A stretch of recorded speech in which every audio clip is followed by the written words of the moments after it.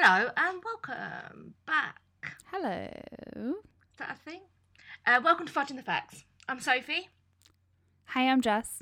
Or Jessica, whatever you want to call me. I'll answer to anything. So anyway, if you have listened to this podcast before, welcome back. And if you have not, it's nice having you. If you wouldn't mind dropping a like, review, subscription, all that biz. Whether you're new or not, we still like those. It's our favorite present. Merry Christmas.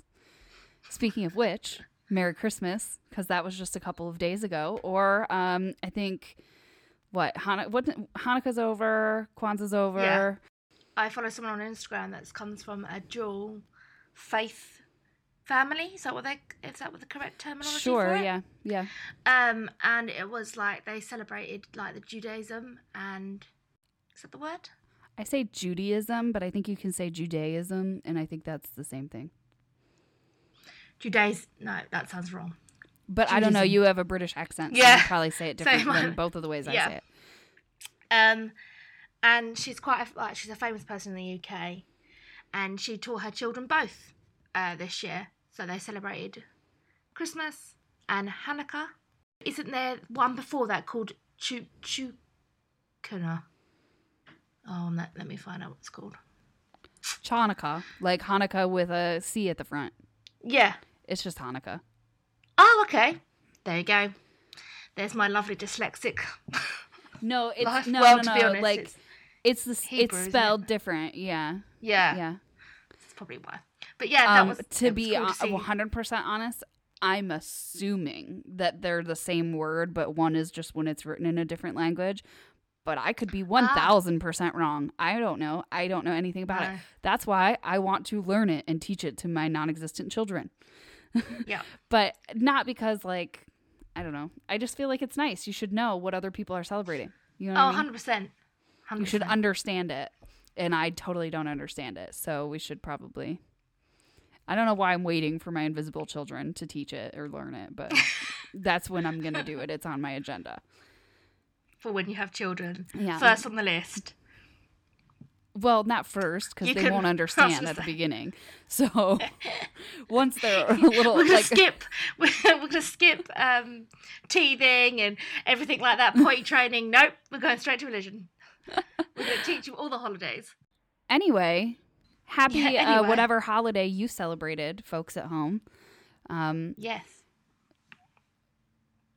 How did you celebrate this year then, Jess? Because obviously it's a bit of a different year due to COVID. And what was your restrictions? And if you had any restrictions, how did you celebrate? Well, I had just dinner at my parents' house this year. Nobody in my family. Normally we get together, like big group of people. I normally go to more than one event. Christmas Eve, usually I'll be at my mom's house for her little shindig, which this year we did do that at her house for Christmas Eve, but it wasn't like a party like it normally is. It was just us. And then my Christmas Day stuff is normally, I'll go to my aunt's house and my grandma's house or whatever, and I didn't do either one of those. I just stopped back at my parents' house again on Christmas Day and spent a little time over there with them. But that was pretty much it was weird. But I don't know. It's kind of like a lot of people did different things kind of based on what their comfortability was with it. But our restrictions are not as specific as yours. So right now all the states can make their own choices, so it's different from state to state. So that was a little weird because I live on the border between Ohio and Michigan. Yeah. So Michigan has stricter guidelines than Ohio does. But it didn't affect. That makes it difficult, doesn't it? Yeah, but it didn't affect what I was doing or anything. But no. But it was okay. But you guys have very specific restrictions and it's a federal order. It's your whole country, not just one state. So the weekend before Christmas, Boris came on the TV on a Saturday night, just what you want, and basically said there needs to be an action plan because there's new cases of COVID and there's a new variant of COVID that is like 70% more transmittable than the last one. And basically shocked the whole nation with all the stats and statistics. Well, not the same thing. All the statistics. The stats and statistics. Exactly the same thing. About all the numbers going up and where the hotspots were and whatnot. So basically, he cancelled Christmas for England. Yeah. In many ways, and he introduced. So I live in Essex, and we're in a tiered system. So each tier has different restrictions, and the lower the tier, the higher the restriction. So we were on the top tier. You said that backwards. You mean that the higher number of the tier, the more restrictive it is. Yes, correct. Yeah. That's right. Sorry. Yeah. So we were in tier 3, and that was currently the highest restrictions. And then on that Saturday, he announced that it was going to be a new tiering to tier 4, and that all the tier 3 people basically had to move up to tier 4 because we weren't following guidelines. And now, well, there was more restrictions, so everything closed. We're not allowed to see anyone. Is it by like the whole country, or is it just your county? Like, does it go by counties? It does go by counties, but see, I thought it was your whole country. I'm sorry.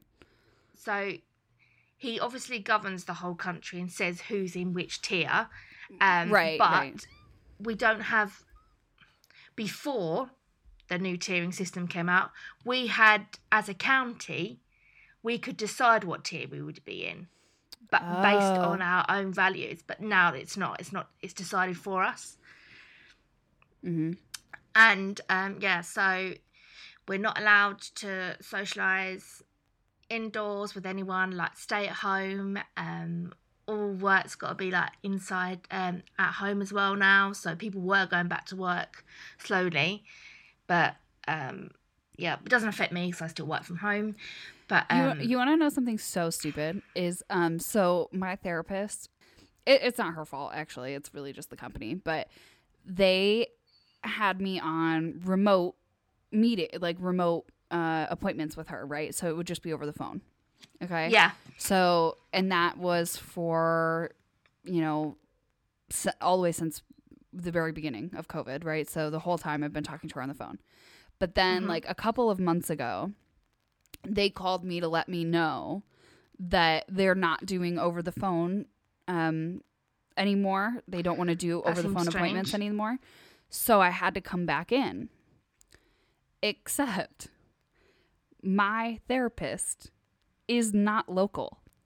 Meaning that when I went to the office, they then put me in a room where I then video chatted with my therapist. And I was like, are you kidding me? That is so silly. You could have done that from your house. Seriously? That is so strange. This is so pointless. Since COVID and since this whole thing, do you think your attitudes have changed towards going outside? Because I know definitely mine have. Like you don't want to go outside? I don't want to go outside, and the fact that I can do everything from my house it's easier for me.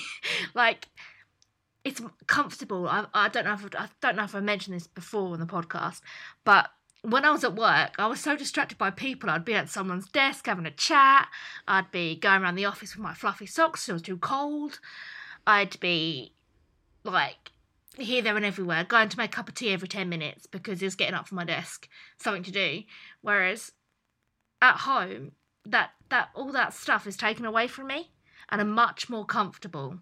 And when I do go outside now, I find it very kind of just. To be fair, why am I outside?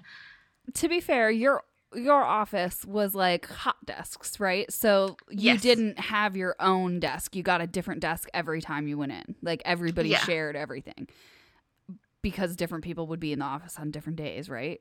Right. Uh-huh. So that does kind of make work, like being at work, kind of like less comfortable in general, I think, because you don't You have haven't your got own, all your you shit don't, in one place.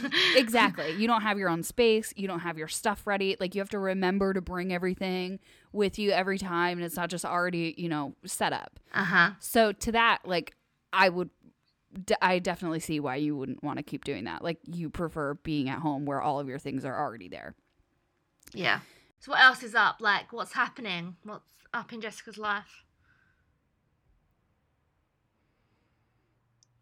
Oh, like that is it? Like, complete silence.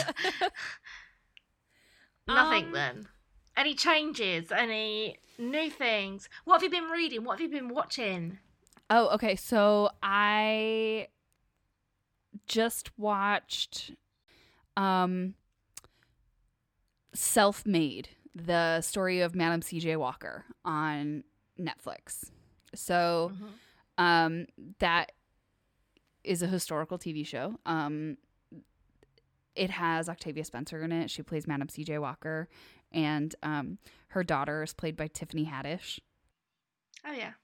But yeah, it was pretty good. Do you know who Madam C.J. Walker is? No. Tell me more. I wondered, because your face doesn't look like you know. So, Madam C.J. Walker was the first self-made millionaire in America. Ooh, and nice. She was a black woman that was born shortly after emancipation. So she was born free, but she was born in a time when a lot of people had just been freed from slavery. So that is definitely prevalent, in her life. But she created like a hair cream and hair All right. Well, she made more than that, like other products and stuff, but she made hair products for because at the time there was, she wanted it to be more accessible to the working black women who didn't have time to take care of their hair properly. Oh, okay. But I mean, watch the show, and maybe one day I'll cover her and go into more detail about her. That'd be cool. But she was cool.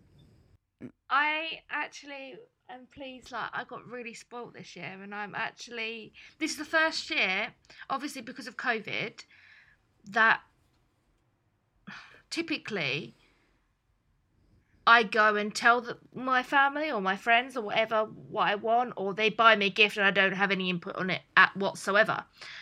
And this is the first year where I took a bit of control of the situation and done a Amazon list. So, due to the pandemic mainly, I think, but we sort of I felt a little bit disconnected from my family, in a sense that they don't really know me, so I would end up with loads of bath shit, so which I didn't want. So I took control of that and done an Amazon list, and loads of people were really welcome to the idea and thought it was a really good idea. So I got loads of people doing it in my family, and we would exchange gifts through Amazon, basically Amazon lists. So everyone got what they wanted, which was really nice and different. You haven't got any of those crap presents that you didn't want. That is nice. Yeah. That is so nice. I highly recommend it if you're stuck. I never even looked at your Christmas list before I bought your stuff. No, I didn't even know you had a Christmas list. I don't like Christmas lists. I know, but in a sense, I I've get always them. felt I like totally get them. yeah. I get them as a purpose. Like, I guess I've made one. Like I've had Amazon lists or whatever, and that's like what my grandma will look at. Like people in the family who like don't know what you want. That is what it is. That's why But for people that you're close with, like, I don't like them. Like, I wouldn't want you to give me a list for you because I want to give you a gift that I want to give you. And you're really good at it. Jessica is one of the greatest gift givers I've ever come across in my life. You know why I'm a good gift giver?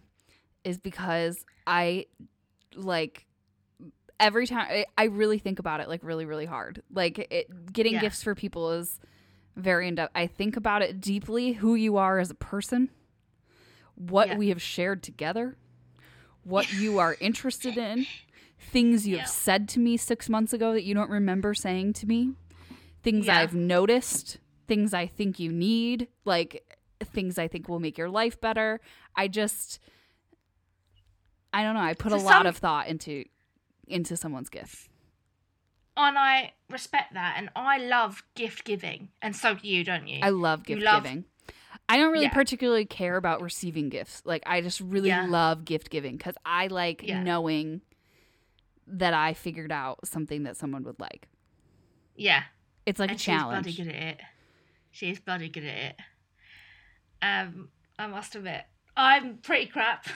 I know certain things where... You are not crap. Like, your heart is always in the right place when you give a gift. Yeah. You really try to think about it.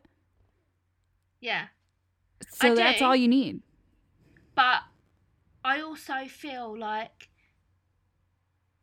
You put so much pressure on yourself, though. Like, yeah, I get worried that they're not going to like it. I really... It's like, so if they haven't... So I've thought outside the box a bit. Sometimes you think a little bit too far outside the box. Maybe is the problem. I do. Yeah.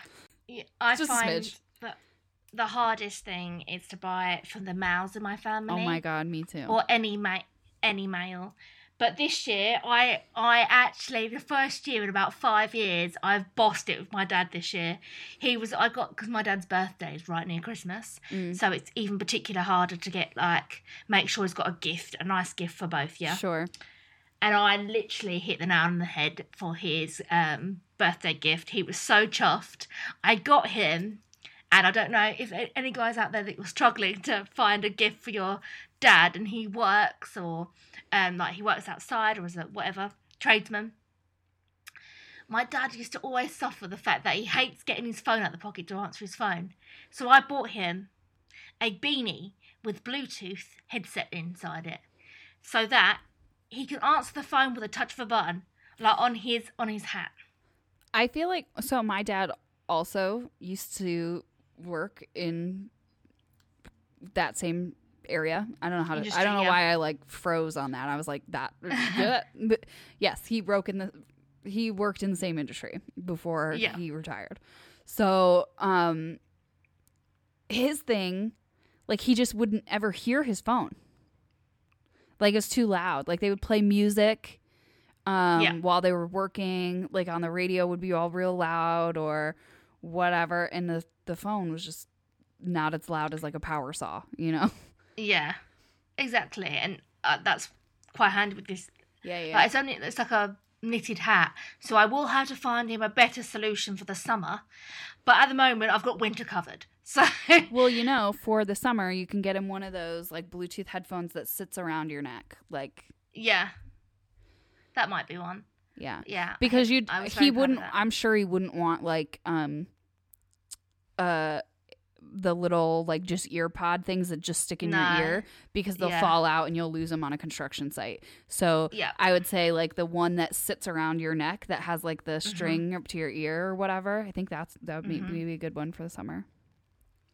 But yeah, so that was my one, and that was really out of the box because I didn't tell him, and normally I have to ask him every time, what do you want? And 9 times out of 10 it is, oh, can you get me like thermals or a new trowel or something like building related. That's it's really funny boring. That your dad would like let you buy him a new trowel. That's what he got for his 50th birthday, an engraved trowel. That's hilarious. I know. My dad would be like, why are you buying me that? Like, I'll just go buy that myself. Yeah. But he doesn't like think of anything. He doesn't want or need, and he's not one of these people that's interested in stuff. Oh my God, my dad either. He's like, every time that it's like time to buy him something, it's like my mom being like, oh, get him some clothes that are like, you know, not work clothes. I mean, not anymore because he is retired now, but at least before it was always he needs clothes that aren't work clothes because eventually everything is work clothes. Becomes yeah. That's what I had to get my brother as well. My brother, it's got quite expensive taste ever since he was about 10. And Dominic or no, Lewis? Lewis. Lewis has Lewis. expensive taste? Really bad. Really? Yeah. Who knew? Yeah, and he's always gone to like sports shops, so he gets like tracksuits and whatnot. Oh, But that makes for sense. for work, he would just use his old tracksuits or whatever. But he noticed he needed, the dirtier he got, because the jobs he does are quite dirty, so he gets very mucky very quickly. So the non-work clothes, there was never non-work clothes anymore, because he was just trying to be clean or whatever, and had to change every time, and eventually over time they just all became work clothes. You guys love a tracksuit in England, don't you? Yeah. So, but he would have like a Nike tracksuit, and they're not cheap here. They're not do you cheap call it here Nike? either. Nike. It's Nike. Yeah, Nike. Yeah. It's We actually discovered, because we had this conversation before. I feel like maybe when I was in England or drinking or something, I don't know. And sounds about right. We for got us. onto this conversation about Nike versus Nike. You know who also says Nike? Adam. Okay. Oh! Yeah. But we looked it up, and so Nike is the correct pronunciation. However, Go on. Adidas. Say the one that is Adidas. So- What the fuck is that? Adidas, as we Adidas. call it in America, is the incorrect pronunciation because it is actually We've got one vote. Adidas. Adidas. Yeah. Which, okay, I'll take that. You have the correct pronunciation of Adidas, and I'll have the correct pronunciation of Nike. We But could go on all day about these I'm differences, never- and we have done on whenever we sort of have a drink, or in the past had a drink, we would spend hours on these conversations, and it was ridiculous. Always. though, I can tell you I'm never gonna say Adidas instead of Adidas because it just doesn't sound right to me. Right, yeah. So I'm never, like, even though you've told me that that's the way it's correctly pronounced and we all agreed that that's the way it's correctly pronounced, I can't. Like, Yeah. it just doesn't come There out of was my a- mouth correctly. There was a new way of saying things, a new word of saying like differences and stuff to UK and American that I came out with a couple of weeks ago, and it wouldn't come out, not like a typical one that would come out quite regularly. Disorientated. Oh, disoriented. Okay, I forgot that this came up because Yeah. you guys genuinely say disorientated. For- Or Present and past, like tense. but yeah. So you can say, I feel so disorientated right now. And but that's not a word. it is here though, so I double checked it. I got fact checked by the English thesaurus, and the thesaurus. sounds like a dinosaur. It's just a thesaurus because you added an O. The theosaurus. It's just a Sounds like a bloody dinosaur. yeah. and the dictionary, I should say that better. So yeah, it was by the dictionary, and I found that from the UK it's typically always said as disorientated, not what you call Disoriented. it. Yeah, Because but no, the word that's the part.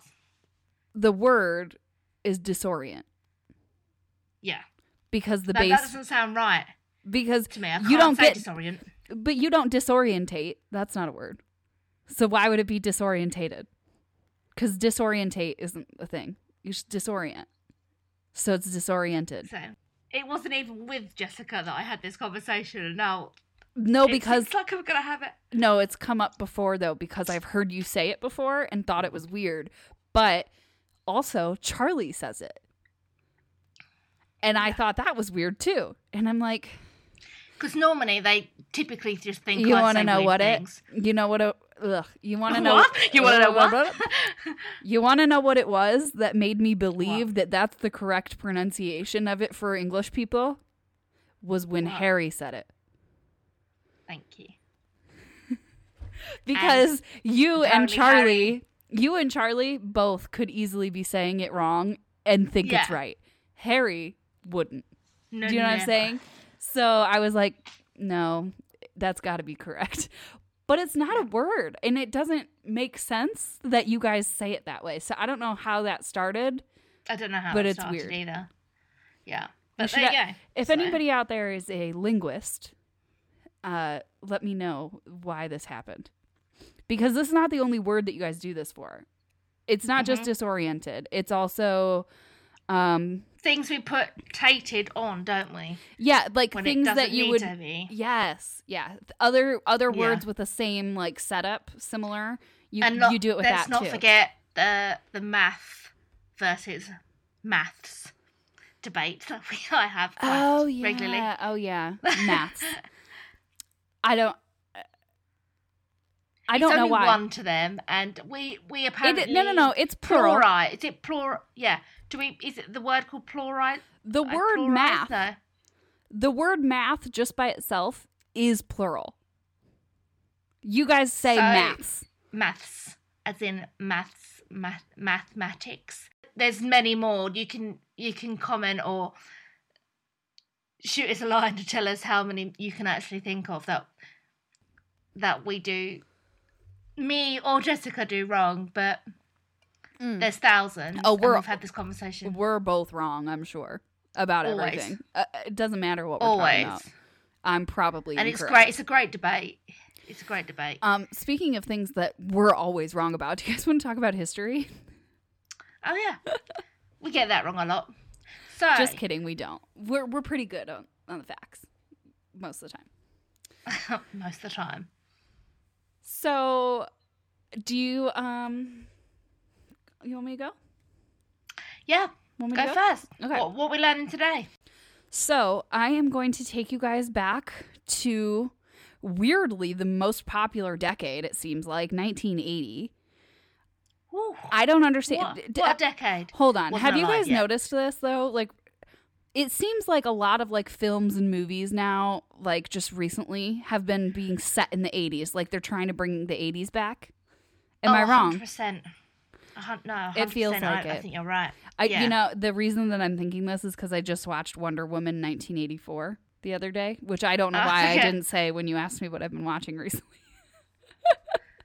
That would have been a great time to cue that comment.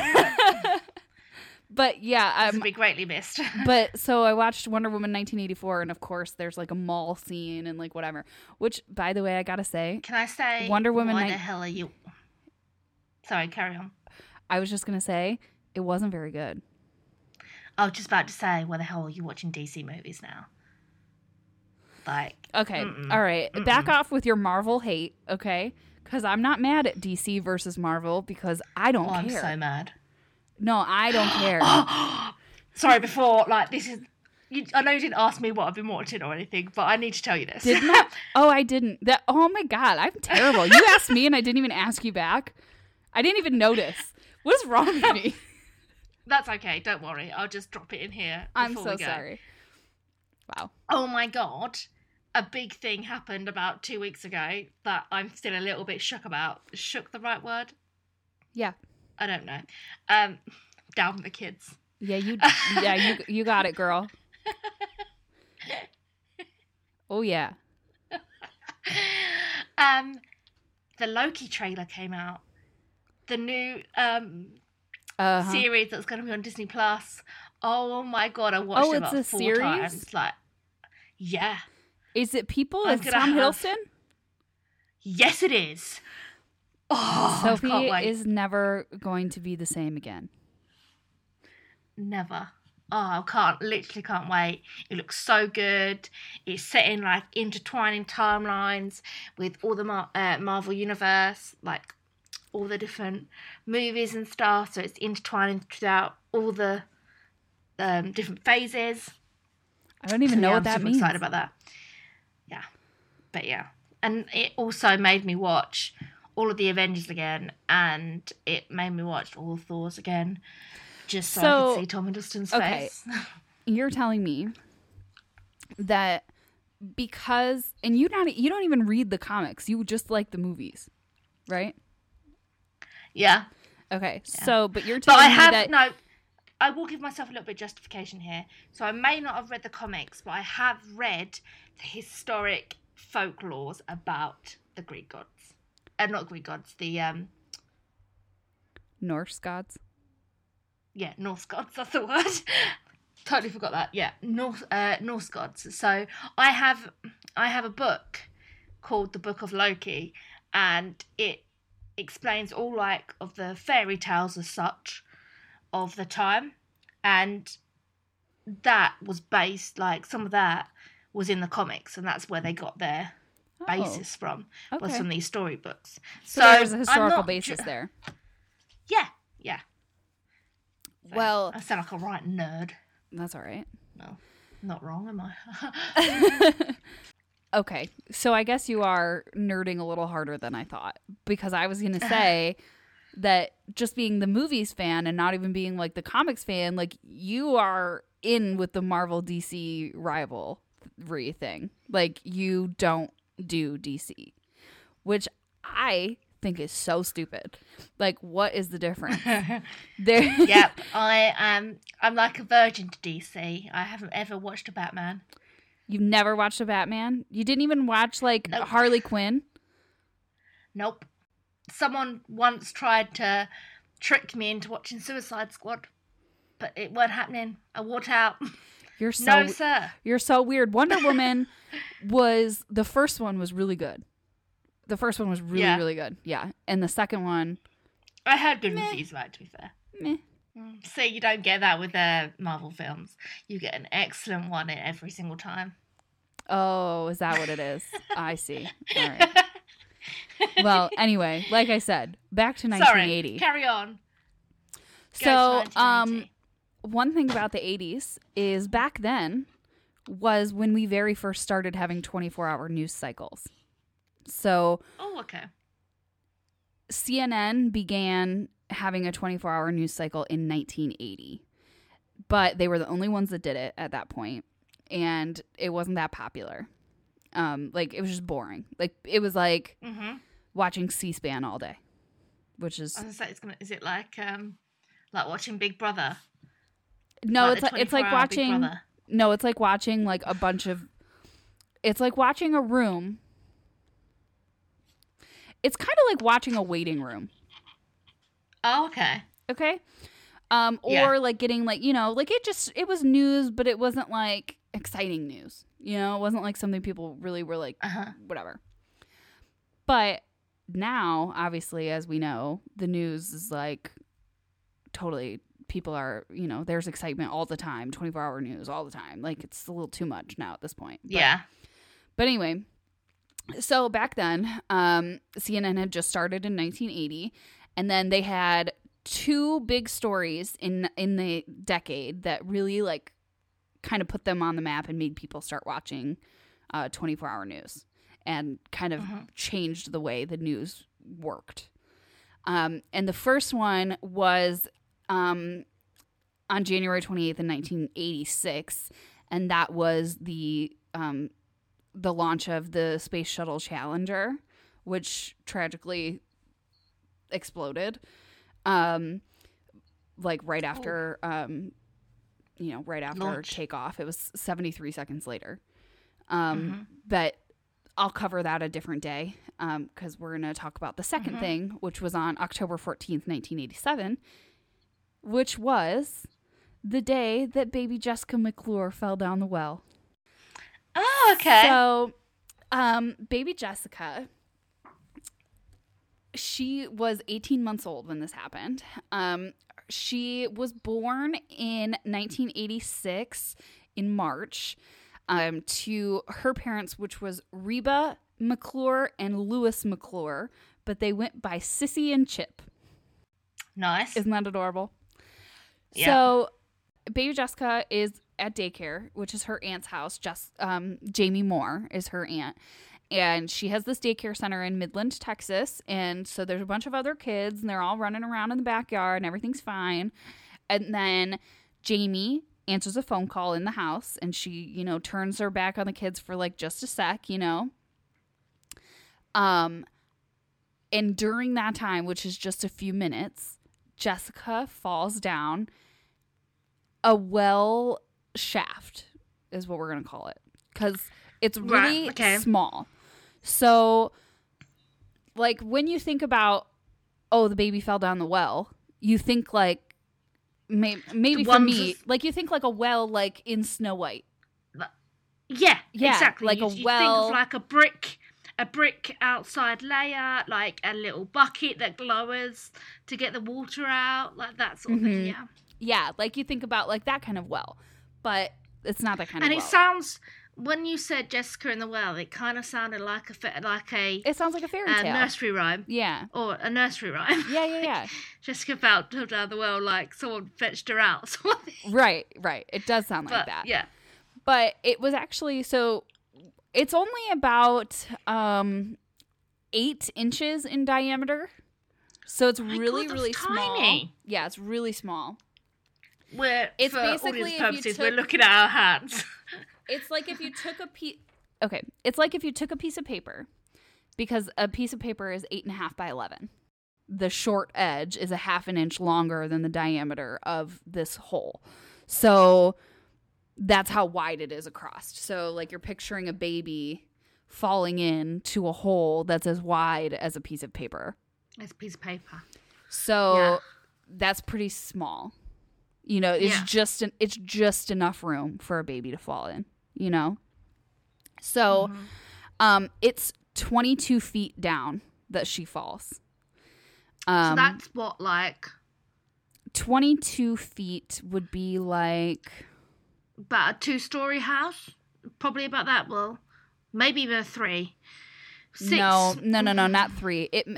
If you're going off of a 10 or 11 foot ceiling, which some people have like 9, that's a high ceiling. A 10 foot ceiling, 11 foot ceiling is kind of a high ceiling. But that's 2 stories. So she fell a bit. Quite far down. Yeah, she like slid down.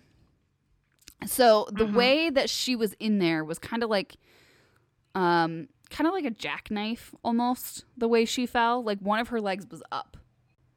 Oh, I see. Not near her head. Yeah. So she's like basically in the splits down there. Okay. And yeah, poor thing. So obviously they call the cops. That can't be comfortable. Right, exactly. So obviously they call the cops. But then think about this though too. Like babies are super flexible. Yeah. Like they bounce back. Like they're just like a bouncy ball. Basically. I mean, don't throw your kid like a bouncy ball. Please don't do that. Don't throw your kids. She was kind of okay, right? So, but obviously they don't know how they're going to get her out because she's in a teeny tiny little hole, jackknifed. Like, how are you going to get her back up, right? So, yeah, their plan is that, and okay, so I should tell you that Midland, Texas is a oil town at this point. Like there's a lot of oil. I don't know if it is now. I didn't look up Midland, Texas. I'm sorry, Midland, Texas. But in the 80s, at least, whether that's true now or not, I don't know. But in the 80s, it was like there was a lot of oil people. So a lot of people that worked in that field were there. So what ended up happening is the Midland Fire and Police departments come, but then there's also like local oil workers that are there like to help. So this is broadcast on CNN and it just like blows up all over the country and everybody is worried about baby Jessica. Everyone in the country knows about baby Jessica. Oh God. And they watch this live on the news while she's stuck in the well and they watch her rescue. And it takes 58 hours. Oh my God. So she's in there, like, no food. Like. So I think they lowered something down to her. But I'm not 100% sure. But I think they did lower some stuff down to her. What was I don't know if you know this, but I'm going to ask this question. Do you know what she was wearing? Was she wearing, like, a skirt or, like, baby grow or pants, like trousers. I just can imagine her covered in like scratches or grazes, or obviously being so uncomfortable for that long, literally sliding down that like pipe. I imagine there's a lot of injuries. So in the pictures, she's like wrapped in like bandages and stuff. So, but it looks like maybe she has like a little onesie or something, or a little t-shirt on. Yeah. Her arms are exposed. Oh, okay. I don't know though what the temperature would have been like that day. It's Texas, so it probably still would have been warm in October, right? So she probably wasn't dressed very heavily. But in the pictures, her arms are exposed. It looks like I can see a knee there, so maybe her legs are out too, but they've got her wrapped in bandages, so I'm not sure. In all these pictures. Mm-hmm. So anyway, but while she's down there, she kept pretty calm. Like, you know, at one point, like they lowered a microphone down there so they could try to hear her, talk to her, and, you know, try to just make sure she was okay, right? Yeah. So at one point, they can hear her singing Winnie the Pooh to comfort herself. Oh. And it's so cute. Poor baby. So cute. And, I mean, she's tiny. She's chilling down the pipe. Such a little girl. And, you know, so she's just hanging down there. And so what they did was these oil rig people got together, the oil engineers. Drillers? The engineers, okay. Yeah. And what they did was they decided what they were going to do was drill like another hole next to her and then across, like down to her level. Oh, okay. So, yep. To go straight in from like a horizontal, horizontal angle straight across to her, yeah. It took 45 hours. To dig that far? Yeah. Wow. Crazy. You got to think about it, though. I think you got to think about, like... But the drill down... A giant drill. The drill down didn't take that long. It was the drill across that took so long. Yeah. Because they had to be really, really careful. And also, it's got to be wide enough for someone to get down there and get her out. So... True. Like, someone had to come and, like, pull her crawl out. Across. Right, and pull her out. Or enough, like, height, yeah. Yeah. And hook her out, yeah. Wow. So everyone felt like Jessica was a part of their family. People were like sending well wishes. People, the news, like their phones were ringing off the hook. People calling in about Jessica. Yeah. They wanted to know what's going on with her. Blah blah blah.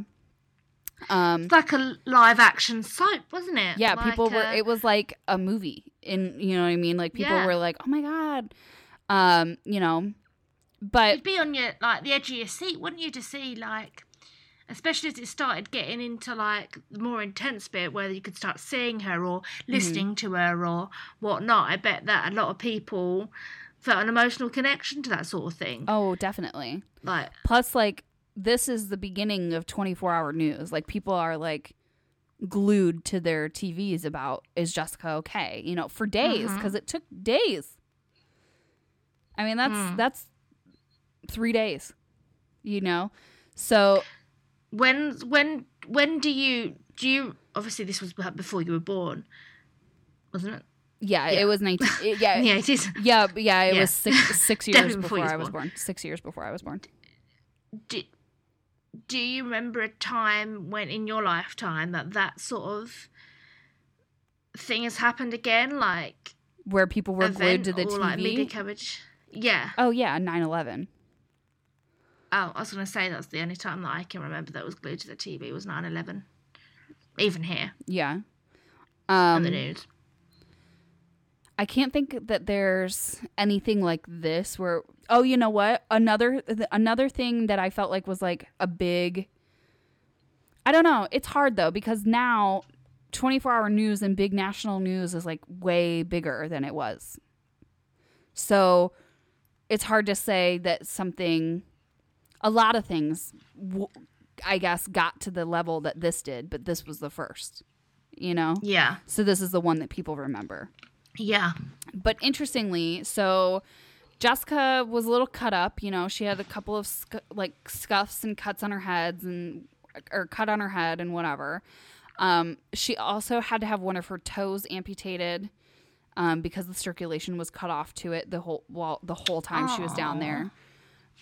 So she had to do a couple of surgeries, but she was fine. Like, she doesn't remember it. She's an adult now, obviously. Yeah. She doesn't remember it at all. Wow. Something like it's amazing. Well, she was only 18 months old. Yeah, but imagine, like, that's how clever the brain sort of is. Like, it can, as you get older, as we all know, our memories of our childhood and our stuff fade and they, like, become blurry, don't they?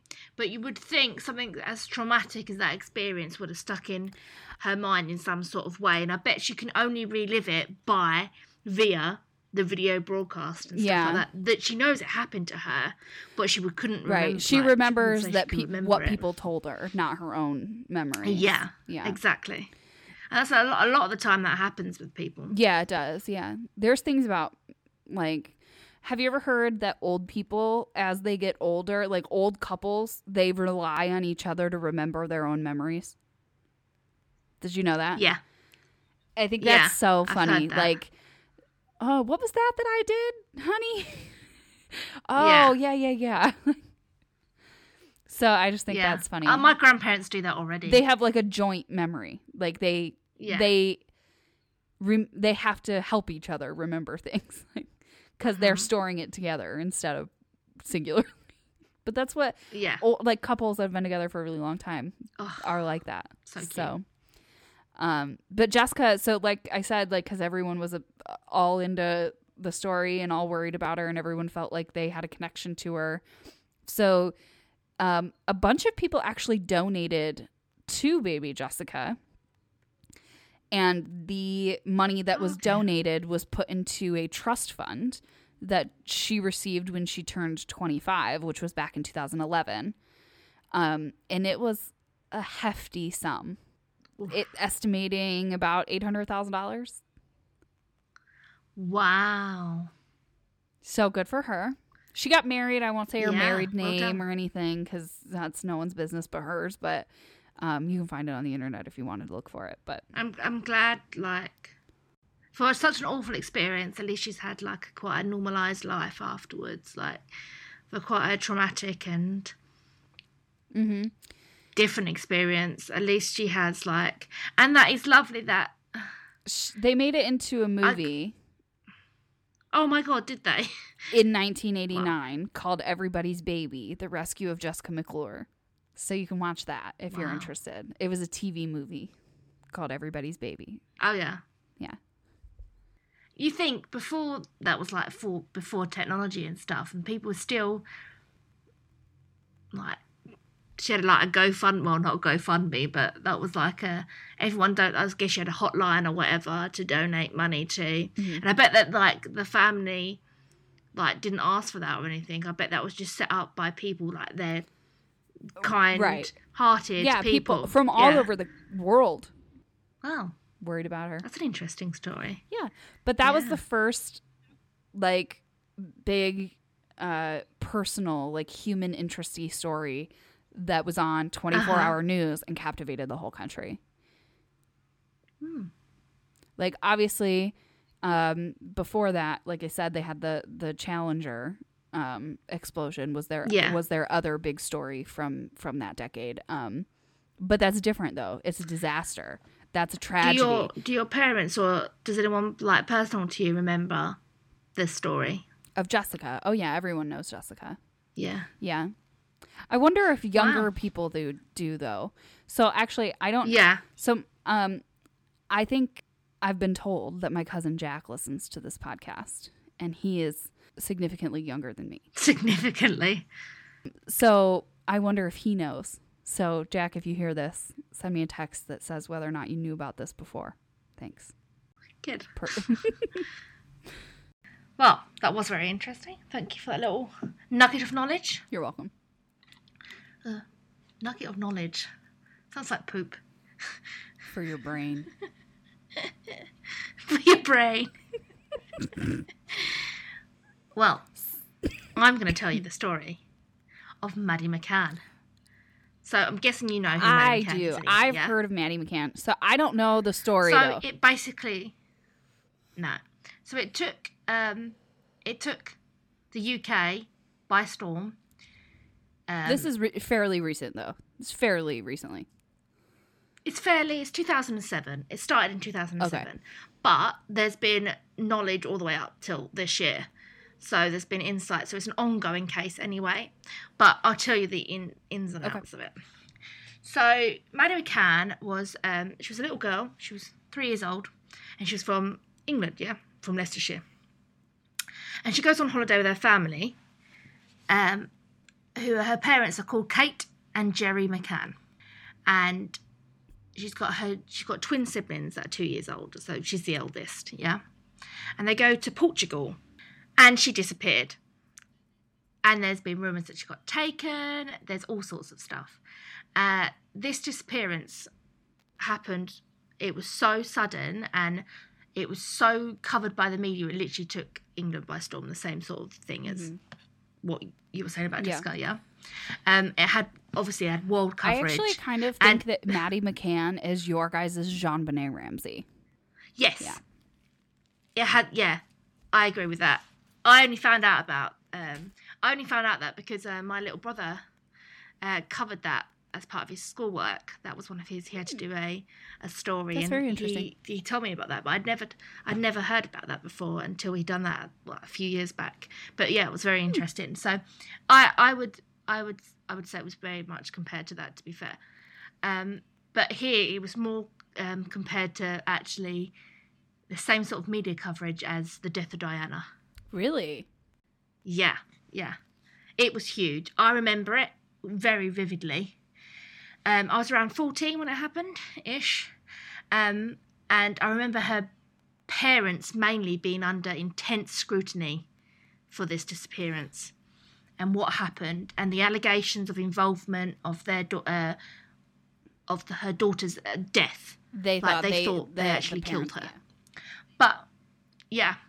So, obviously because it was so huge, there's been various documentaries and movies and articles, blogs, everything's been set up for this, But it also, as I said before, it's been it re-enters our media quite often, mainly on a yearly basis, probably, or every couple of years. Just to retouch on it, or to retouch on it, like a case update or what it's going through at the moment, or there might be sometimes it's like court coverage of. That kind of reminds me of do you know who Elizabeth Smart is? She was a girl in America that got kidnapped, and then she was missing for a really long time, but then she was found alive. She got found. Yeah. But I remember that it was on the news every day. It felt then after it kind of slowed down a little bit or whatever, it still was on the news, mentioned in some way. You know what I mean? Every day. Yeah. Or at least it felt like every day. Yeah. I've watched a documentary on that, actually. That was interesting. I watched it on Netflix. So, Maddie, she was 3 years old. I'm just trying to set a little picture of her. So she's a little blonde girl. And the thing that was very distinctive about Maddie is that she had a brown section in her blue eye. And that was in all her, rest of her eyes were blue. But she had a little segment of brown in her left eye, I think it was. That's super rare. Yeah, super rare. So she's quite distinctive in that manner. Her parents were both doctors and they were practicing Catholics. Her parents met in Glasgow and they were married in 1998, and then Madeleine was born in 2003.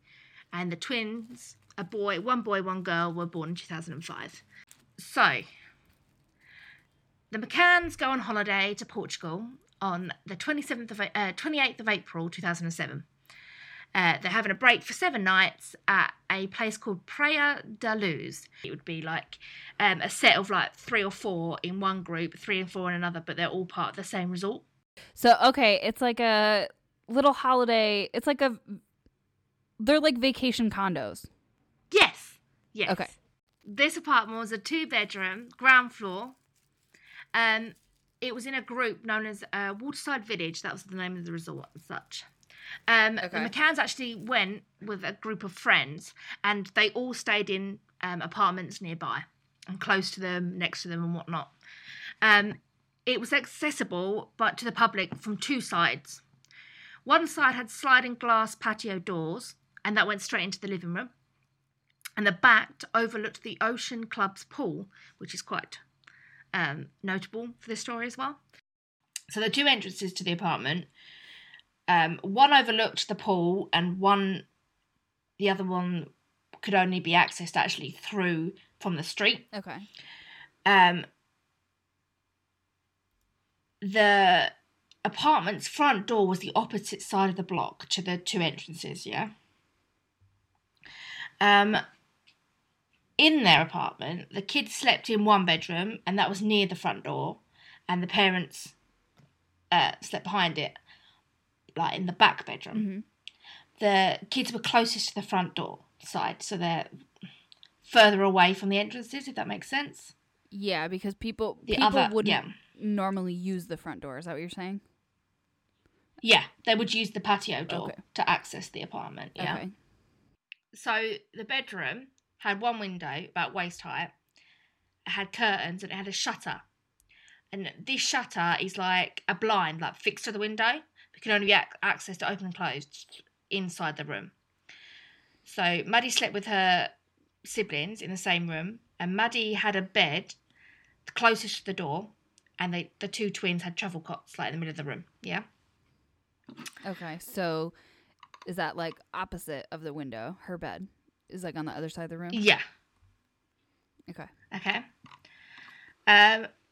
Now we're going to get into the disappearance side of the story. She disappeared on the 3rd of May, right?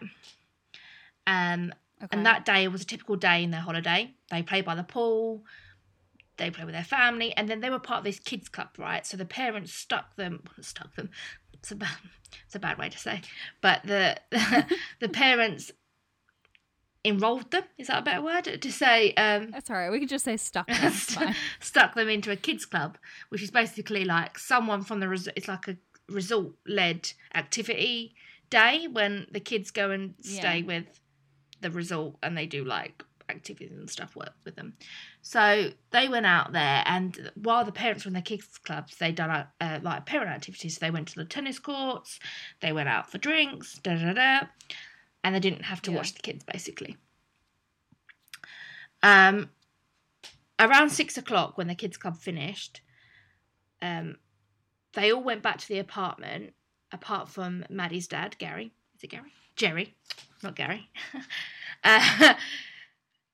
Jerry went and had a tennis lesson at the tennis courts. And after his lesson, he came back and he went to go and put the children to bed. So the mum sort of got them ready when he was there, and then she got herself ready because they were going to go out for dinner.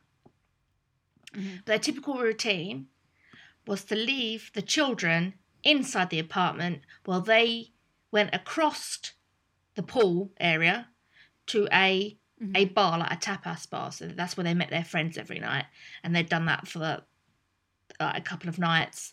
They leave all the children in their apartments asleep because obviously they're only toddlers, and like just kept checking them and whatnot.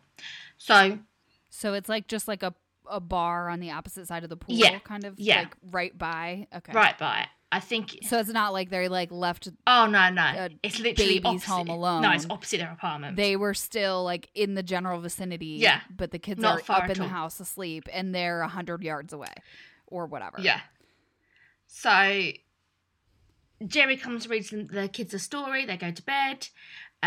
He then leaves the bedroom door a little bit ajar, and he made sure obviously the windows and the shutter was closed in their bedroom. Mm-hmm. So off he goes down with his mates down to the tapas restaurant, and they went to go and eat with their friend, yeah. About 9 o'clock, Maddie's dad returns back to the apartment to go and check on the kids, and notices that the door position has changed from when he left it, yeah? Okay. The door to the bedroom? Yeah. The door of the bedroom, of the kids' bedroom, was a bit different to the way he left it before. He had left it, yeah. Yeah. But he walks into the room and he sees all 3 children sound asleep. They're fine and dandy. He then goes back to the restaurant and all is well. Yeah. He did stop on his way back to the restaurant to have a conversation with someone. It doesn't I couldn't find out who that someone was. Mm-hmm. But he has a chat with someone, yeah, on the way back. About 9:15, another parent in the group walks past Maddie's room and to go to check on her own children, see if they're still asleep and whatnot. And she sees a man carrying a child across the road. And after her full name's Madeline, obviously, but for the purpose of this, I'm going to call it Maddie, yeah? So after Maddie disappears, he becomes the police's main suspect. Her name's Jane Turner, yeah? So this was at 9:15. The lady walks past McCann. Okay. Yeah, walks past the McCann's apartment, and she noticed from across the road that someone was carrying a child. A man was carrying a child. Didn't think of anything of it. Okay. Right. But after her disappearance later that night, or whenever, that person became the main suspect, lead subject. Yeah, the main suspect. But 6 years later, actually, the police conclude that the person that this Jane saw was another British, was a holidaymaker, and it was nothing to do with him. He was carrying his own daughter to their holiday home. Yeah. So, completely unrelated. Unrelated, yeah. But 6 years later, that's ridiculous. Yeah. 6 years of, being the main suspect in a trial where it was literally just your own daughter. Yeah. Never mind. So 9:30. So 15 minutes after that happened, another parent in the group goes, "Oh, I'm going to go and check on my kids now. Would you like me to go and pop in and check yours?" So he goes and checks them, checks his own kids, and then he returns and says everything's fine, all good. Didn't check the other kids though, just checked his. Even though he said he offered to check the other kids, he didn't. But he didn't. No. 10 p.m. Okay, so this is half an hour after they last apparently got checked, when everyone thinks they got checked, and they didn't, yeah? Mm-hmm. Maddie's mum finishes eating and goes back to the apartment to check on her kids. This time, she notices the door is wide open to the bedroom, and she thought that's weird. When she goes in, a breeze slams the door shut. Okay? Ominous. But that means the window's open. Exactly. So, she then realises Maddie has gone missing. She notices the window's open and the shutters were up. So that can only be done from the inside. From inside, yeah. And that's when the first, oh shit, Maddie's not here, happened, yeah? Yeah. Can I briefly ask one question? Say you're a kidnapper. Yeah. And you're in a bedroom, and the front door is just outside the bedroom. Yeah. Why do you go through the window? So they still don't know. Okay. Because they keep the door locked on the for the outside, that maybe it was probably double locked with a key. Maybe you couldn't get out unless you had a key to unlock it first and then open the door. Yeah? I don't know. That's a weird door, though. Is that common for an English door? Yeah. But they're not in England. They're in Portugal. But it's like a holidays camp, so... Oh, that's weird. I don't know. Yeah. Weird. A double glazed door, say if an average front door here, you can lock it from the inside. Yeah. And take the key out or whatever, and you can't get out. You've locked it, you can't get out. Yeah, I remember that from my door, but I don't know. I guess maybe is that a normal door? We don't have doors like that very much here. Yeah. So anyway, Maddie's missing. Yeah, Maddie's missing. And one of the things that her mum did notice is that her favourite blanket and her like cuddly toy is still on the bed. But she was gone, obviously. And that's when she started searching the apartment really quickly, like just looking in case she'd like wandered to the bathroom or whatnot. Wasn't anywhere. And then she started screaming towards the restaurant, Maddie's gone. Someone has taken her. Okay. So, I have a feeling that you're about to scrutinize her for saying someone's taken her. And I just would like to say that maybe she logically thought that a 3-year-old could not have gotten out of this place by herself. So someone's obviously taken her because she could not have gotten away alone. Well, personally, I would just gone, Maddie's gone, and it wouldn't. To string that sentence, someone's taken her, seems very. Obviously, I have never had any of this happen to me, and I can't scrutinise something that I've never had experience for, and you don't know in that moment. You would never know what to say, would you? So. But I just don't think, whatever. I don't think people should criticize her for saying that because I feel like what other logical explanation was there? Like she came to the conclusion that I came through a door that was shut and found like a toddler could not climb out of a waist-high window. Yeah. They couldn't. No. They're just too high up for a toddler, isn't it? Mm-hmm. Yeah. It would be about her height, wouldn't it? A waist height. It would be about her height, right? So maybe she could reach the sill, but she wouldn't be able to pull herself up like that. It's too hard. But there was a bed in front of it, so she just climbed on the bed and climbed out. But she would have had to have brought up the shade. Yeah. And how did the shade open? Was it from like inside. A pulley? Yeah. A pulley, but not like a twisty. It was no, not twisted. A pulley. Yeah. Okay, so a kid could do that. Well, but usually those are kind of harder, though. You have to give them a little bit of pull. It's not like just a little tug. Like that takes a little bit of strength that I don't think a toddler would have. No. So I feel like I am comfortable in thinking that you could just gather. There's no way she could have gotten out of here alone. Someone took her. Yeah. Okay. Yeah. I understand that. Okay. Okay.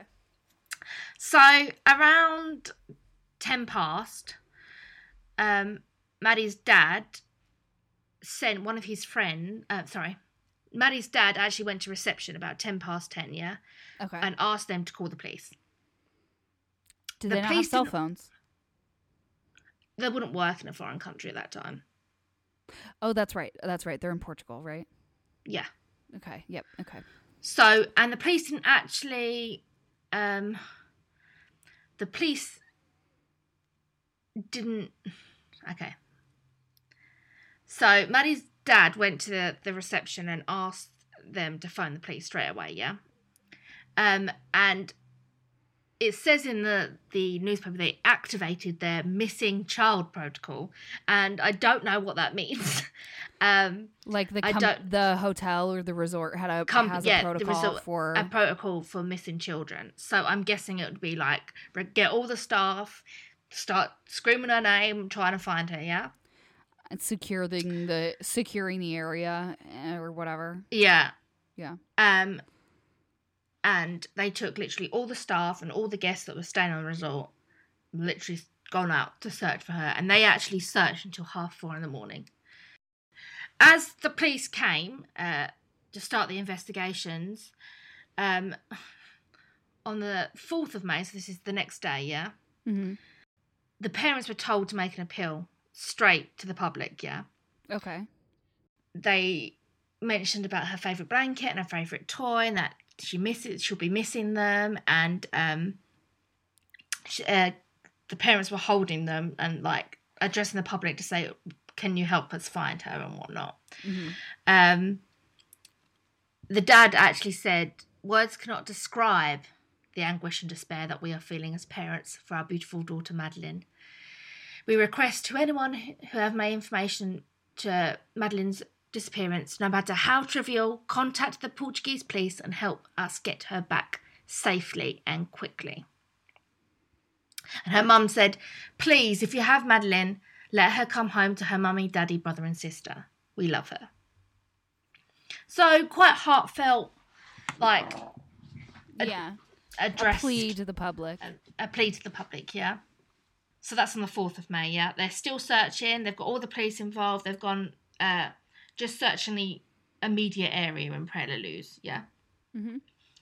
And then the next day, the 5th of May, Portuguese police then decide that Madeleine had been abducted, but they still think she's alive and she's still in Portugal at the time, yeah. Mm-hmm. So the search widens, and then that carries on for a few more days. Not to the 14th of May,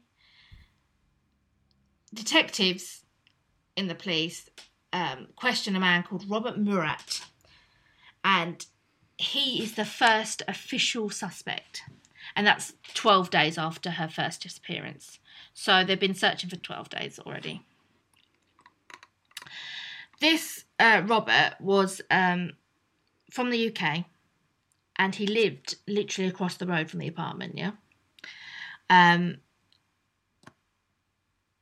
don't know if I've heard in a lot of crime podcasts and TV shows about people inserting themselves into an investigation, yeah? Oh, yeah. It's quite common.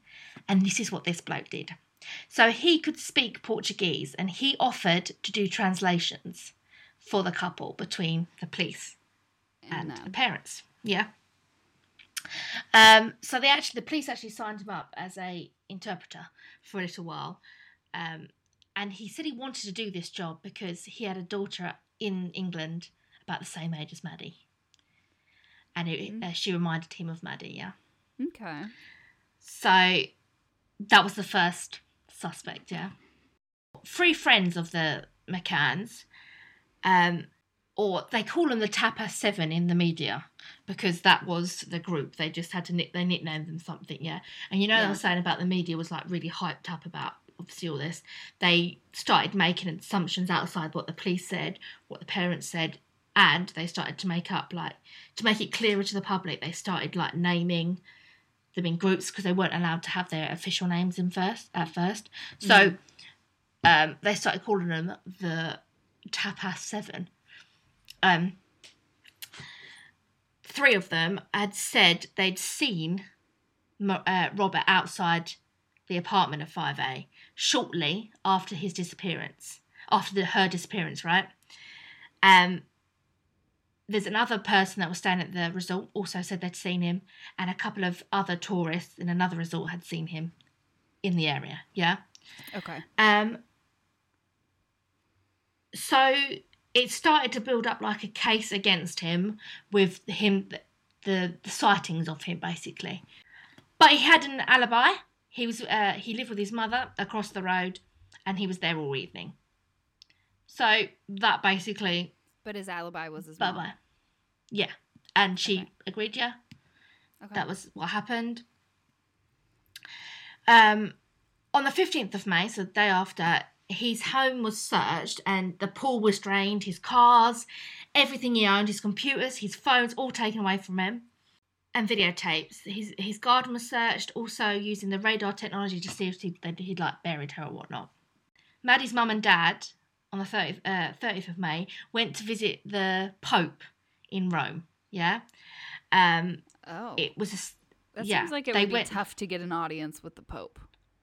Yeah.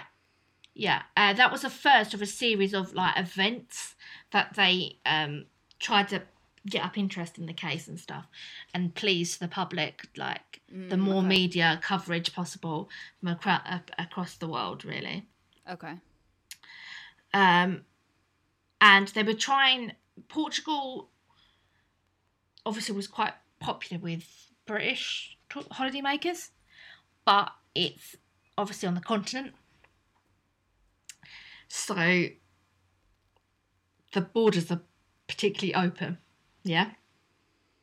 So they could have been anywhere. I see. Yeah, because so that's why they started. Yeah. Okay. On the 6th of August, so a couple of months later, a Portuguese newspaper reported that the two British sniffer dogs were being brought over from England. But I want to tell you a little story about the dogs, actually, because it's quite a sweet story. Okay, the two dogs were called Eddie and Keela, and they arrived in Portugal on the 31st of July. So they're there a while before they even reported anything. Yeah. They were taken to the apartment. They was all taken to the wasteland around the apartment and the beach. They were signalling dogs. So they alert if there was any bodily fluid, or traces of stuff. Yeah. Yeah. And both dogs alerted behind the sofa of the living room. And Eddie gave an alert near the wardrobe in the main bedroom so he could smell her. And they were given the cuddle cat and the blanket just to identify the scent and what. Yeah. But there were no alerts on the beach or wasteland around. Okay. So the dogs were also allowed to go and visit the other apartment the parents were staying in after Maddie had gone missing. So they'd come out of their old apartment, obviously, and had to stay somewhere else. And they also rented a car over in Portugal as well. And so the sniffer dogs were allowed to go and sniff them. The house and all the grounds were all searched on the 2nd of August, and the only alert was from Eddie when he encountered the cuddle cat, which was laying in the living room. Yeah. Keela didn't give any alerts at all. But the search warrant, the police actually left with the boxes of the McCann's clothes. They also took the cuddle cat, a pair of latex gloves, suitcases, a notepad and 2 diaries. And one was them that Kate was writing the events down after the disappearance. She wrote down all the times, what happened, what she was thinking, what she was feeling, whatnot. And she wrote that all down in a notepad, yeah? That's actually, maybe she was just trying to, that sounds like something my mom would do. Just to be now we need to keep a record. Yeah, everything will be important. I need to note it. Everything will be important. I can't forget. I got to write it down. And also, that's something my mom would do for sure. Yeah. Definitely, when everything's so quick and you want to make sure you've got everything down, don't you? Yeah. She also had a friend's Bible that she borrowed, and there was a marked passage in it from Samuel. It was about a death of a child, and it was copied into the police case file with a Portuguese translation, and it reflected about how she was reading something about the death of a child, but she wasn't even sure if her own kid was dead. Yeah, basically. And then they were trying to use that as some sort of evidence that she knew that Maddie was already gone or something. Yeah. Okay. Yeah. Okay. So obviously that was into the case file, but because they took all those items, they then started using those items to pop in different locations to make sure the dogs were correct in their findings where they'd alerted before. So here, both dogs alerted on the box of clothes, and apparently a source that was apparently reported that one of the dogs alerted because there was a smell of corpses on Kate's clothes. But how could they know that it was the smell of corpses when the dogs alert to such a variety of things? Exactly. So that was obviously in the media. The Kate said basically, I'm a doctor, I'm in close contact because I'm a family doctor. I'll smell like dead because I'm in contact with dead people or whatnot. The dogs also searched the car, and they alerted a few times on blood they found on the driver's door and the ignition and keyring. She kept alerting at the keyring, so it was hidden again, and the dog just kept on alerting, so it was hidden in different locations, and every time that she alerted, So as of that, the Portuguese police started running stories that Maddie had died inside apartment 5A, and that's where the story started. So, because they had alerted, the dogs had alerted inside the apartment and also in the car. They made the assumption from there. Yeah. I see. Yeah. And then it was in the news. Yes. In Portuguese news. And on the 11th of August, 100 days after Maddie had gone missing, this was the first time they publicly announced that she could be dead. Yeah? So, 100 days is really not that long. Do you think, like... To then say that... Yeah, she's disappeared. She's dead. Did they say she may be dead, or they assumed she's dead? That they... Investigating officers publicly acknowledged that she may be dead. I don't think that's weird.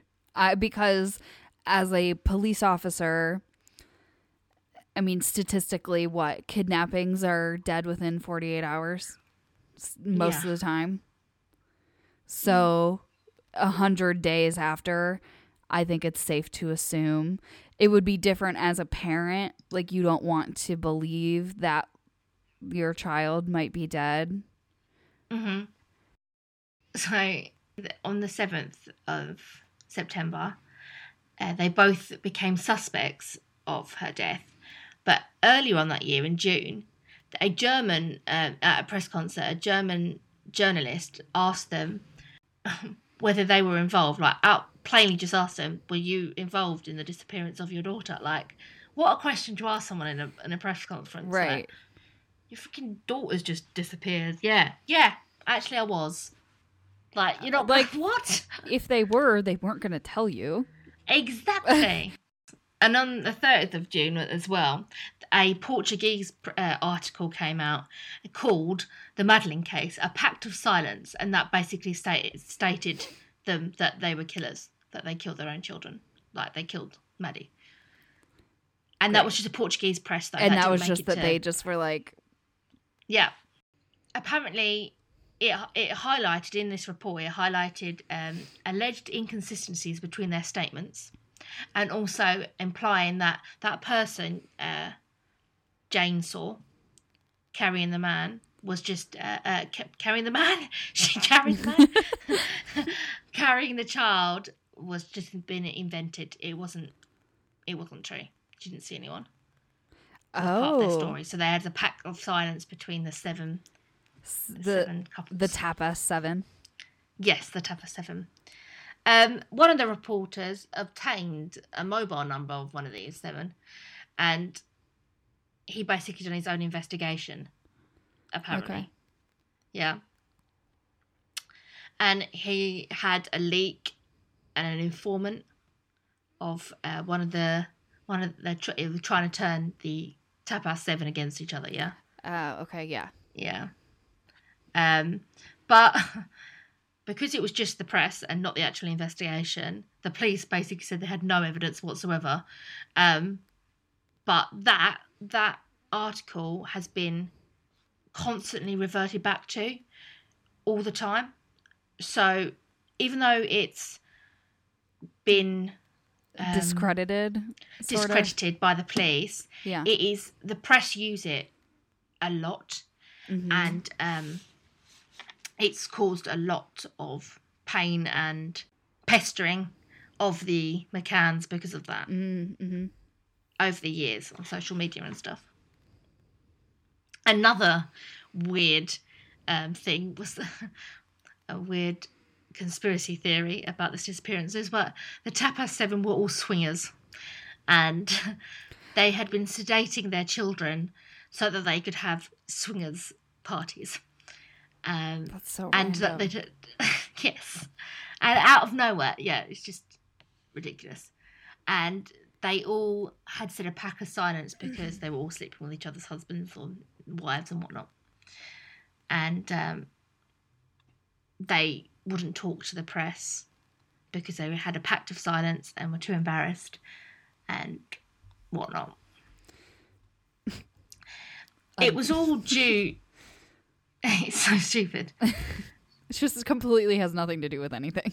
Like, whether they were sleeping together or not sleeping together, like, yeah, literally has nothing what's that to do with got to anything. do with it? It Yeah. just sounds like some dude was just like, we'll make this more interesting if they were all swingers. Yeah, make it a bit juicy. Yeah. But it mainly did focus on the fact that there was apparent inconsistencies with the statements, yeah? Yeah. Between the two parents. So the reason why might have been inconsistencies, there might have been a thing for this. So the questions were asked in Portuguese and someone interpreted their answers in English, from English and whatnot. So there might have been a bit of a misinterpretation of different events.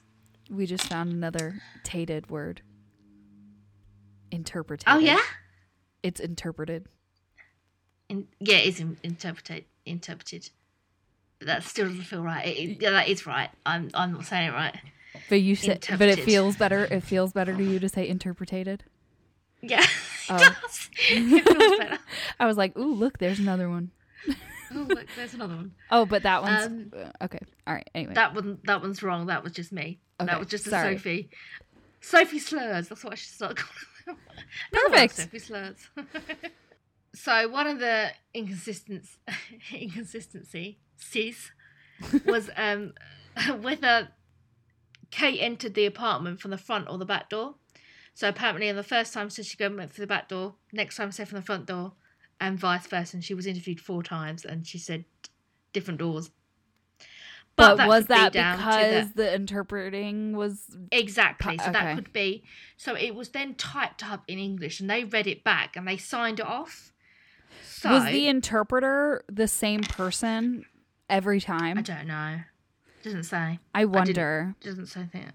I wonder. Yeah. Because I mean, obviously, like, it's pretty easy and pretty clear to interpret the word front, back, side. Like, that's not like, you know what I mean? Like, you don't accidentally say back when you mean front. Yeah. Exactly. So that would But have this to is what they be said an that- interpreter making a purposeful Yeah. mistake.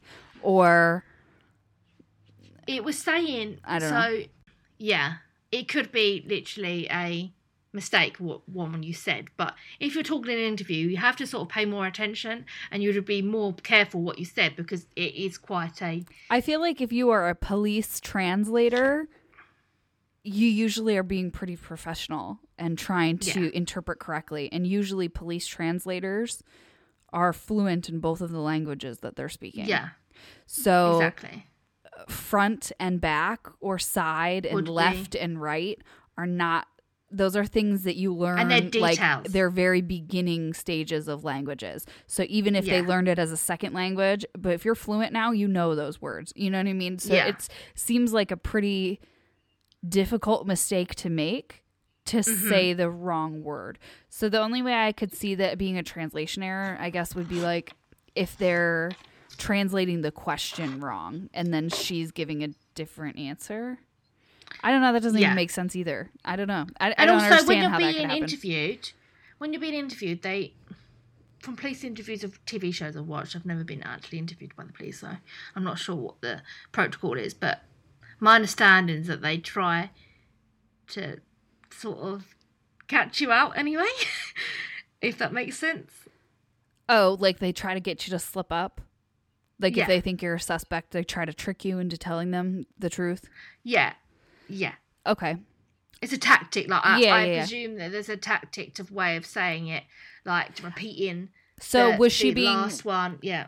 See, because I was looking at it as just her being like, let me give you all the information that I know. No, And this they isn't- were these are like- police interviews. So it's Yeah. like an interrogation. Yes.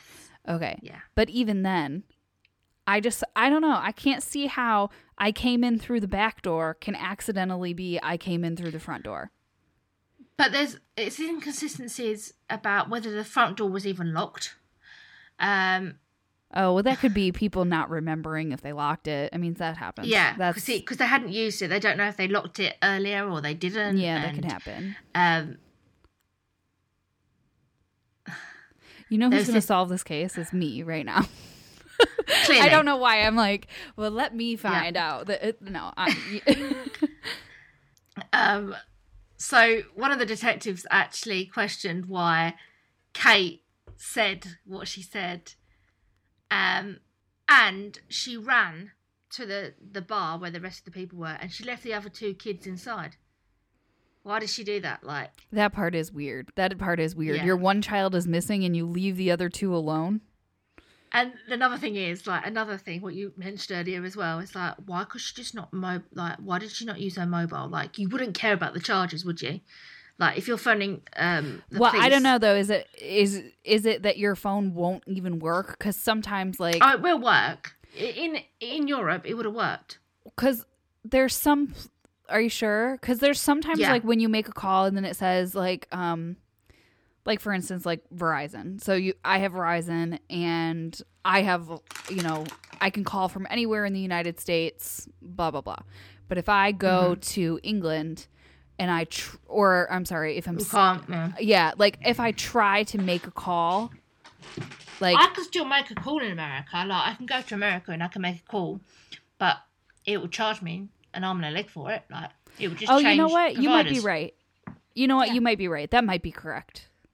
I don't know. I can't. But you know what though? Maybe I'm just thinking of like when you call an international number. Like if I called you from my phone, it wouldn't go through because that's an international call. Because I'm calling from an American number to a UK number.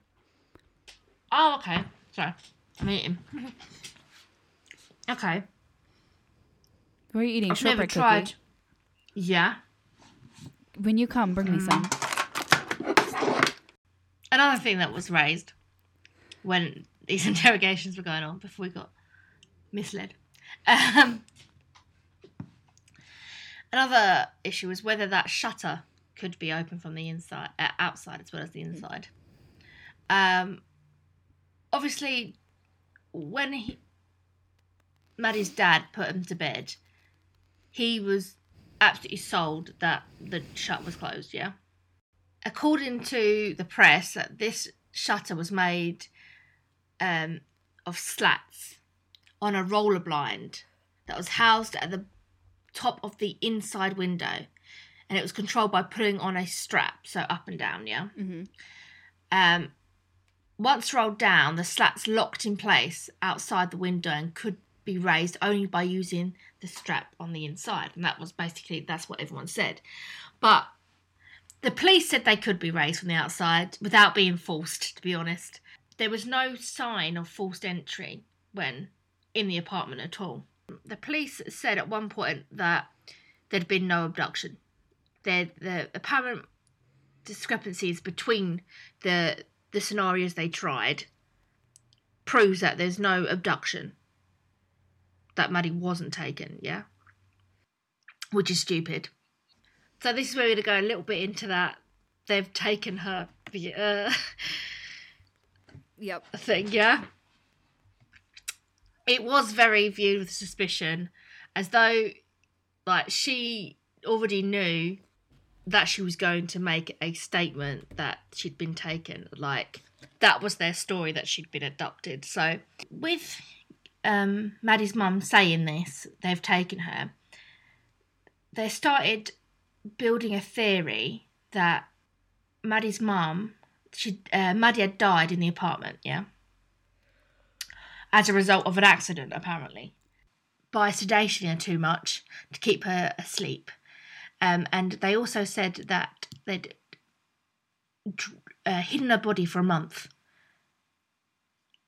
hired a car, and then picked her up and disposed of the body after, 3 weeks after the event happened. Yeah. Okay. All of one sentence. By with my research, that's what it sort of concluded, that it was just taken off that they've taken her. Like, that's what Kate or her mum had, like. Yeah, so if you combine the they've taken her response with the evidence of the dogs alerting in the car and the key fob or whatever, and then you assume, okay. Mm-hmm. Yeah.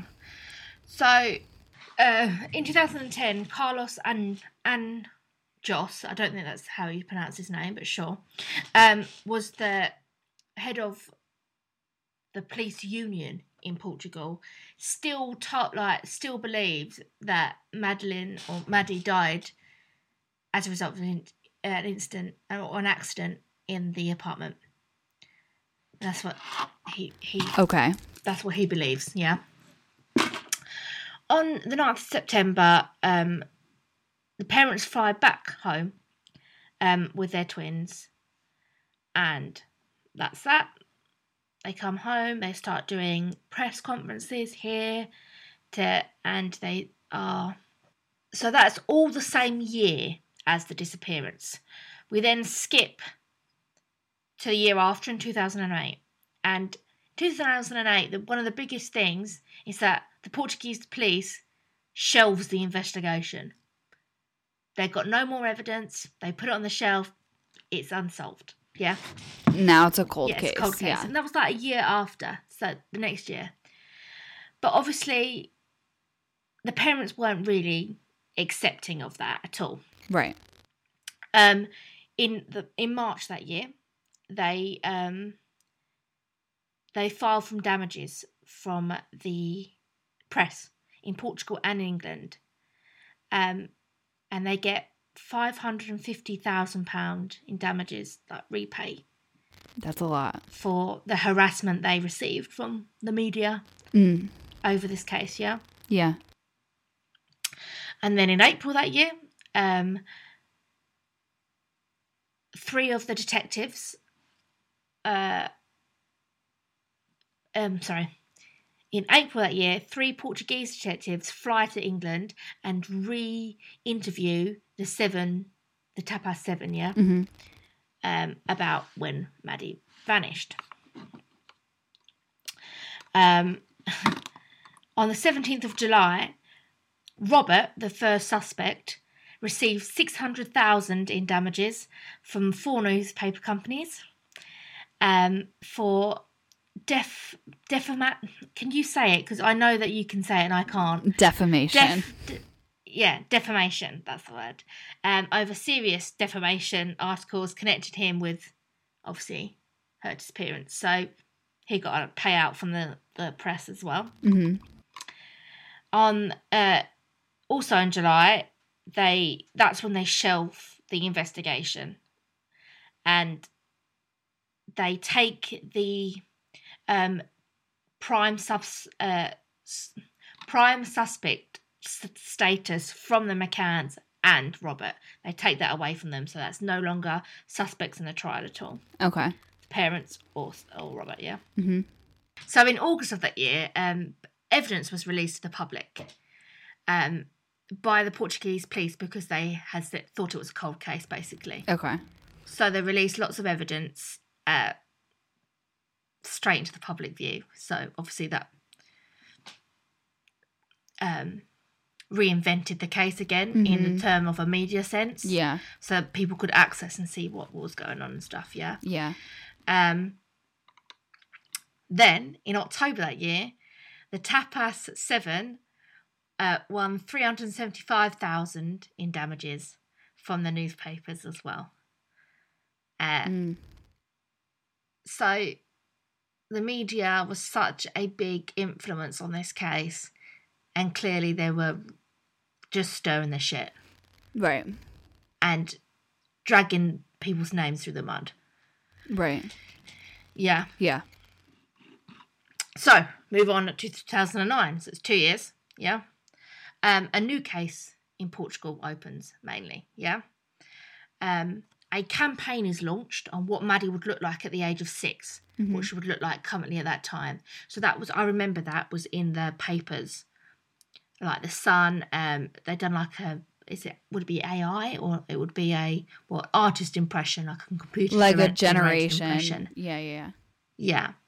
And in January that year, the parents fly back to Portugal, and that's the first time they've returned since coming home. Yeah, so they get re-interviewed again, and by March, they've launched a appeal only in that area for like local area,